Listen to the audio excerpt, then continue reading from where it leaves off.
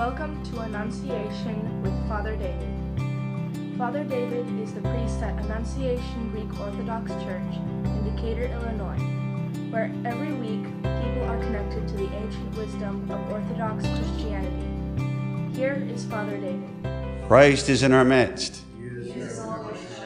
Good morning. So today we're doing several things. It is the first Saturday in Lent, so we always have a liturgy on this Saturday commemorating the miracle of the Koliva wrought through St. Theodore the Recruit.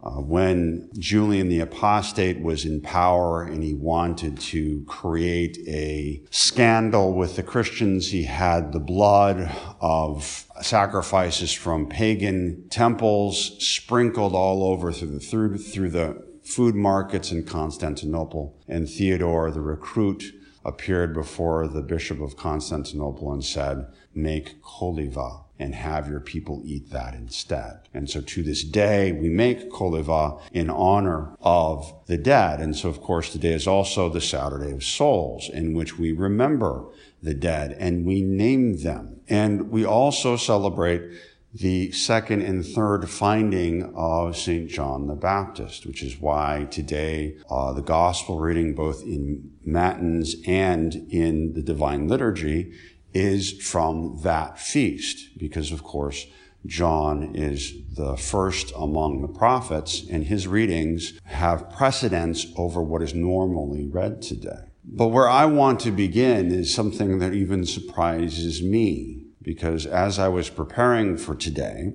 I looked at the list of saints that we were celebrating today, and I was wondering in the back of my head, well, who are we celebrating? And there was this name that I had never heard of. It was St. Cuman the White, abbot of Iona. Iona is one of the Hebrides, an island off the west coast of Scotland.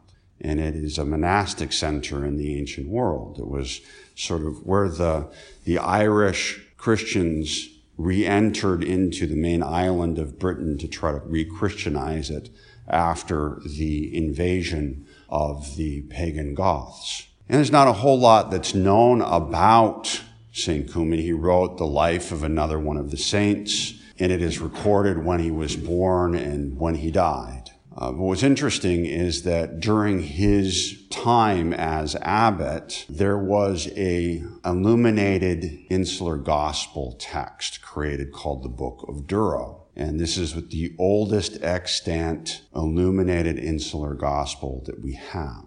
It's more than 100 years older than the Book of Kells, which is probably the most famous illuminated text. And we don't really know where it was done, but there's evidence and there's arguments to be made that it was done at Iona. And the reason I mention that is the fact that in the Celtic Christian world, the gospel and the written word of the gospel were important enough to put the kind of effort that went into creating these illuminated texts. And it impels us then to meditate upon the power of language. Our Lord God and Savior Jesus Christ is called the Word, the Logos, and that God created through language. He created by speaking, "Let there be light."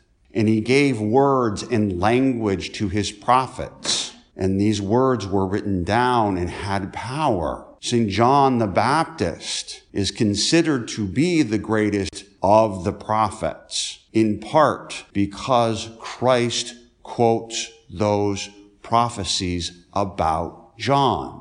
He is the one who comes before me and prepares the way. He is Elijah. These are prophecies from the Old Testament written down and fulfilled in the person of St. John the Baptist. Christ himself has a plethora of prophecies written about him. He has several words that are titles, like the Word, like the Son of Righteousness, like the Son of Man. And all of these words have meaning and have power. And this goes all the way back to Genesis, when God came to Adam and asked Adam to be his co-creator by parading the animals one by one in front of him and allowed Adam to name them. He was invited and became part of the creative process of making the world. And so here today, as we speak words that were written 1,600 years ago or more, in order to participate in the great salvific work of God, is an amazing and powerful thing. And I want to then call attention to this tradition that we have on this Saturday of making the kolava and of making a list of names and the power that we have been granted, that co-creative power of crying out these names to God, to ask that these people, though they are dead and gone, are allowed to participate in the salvation of Christ our God.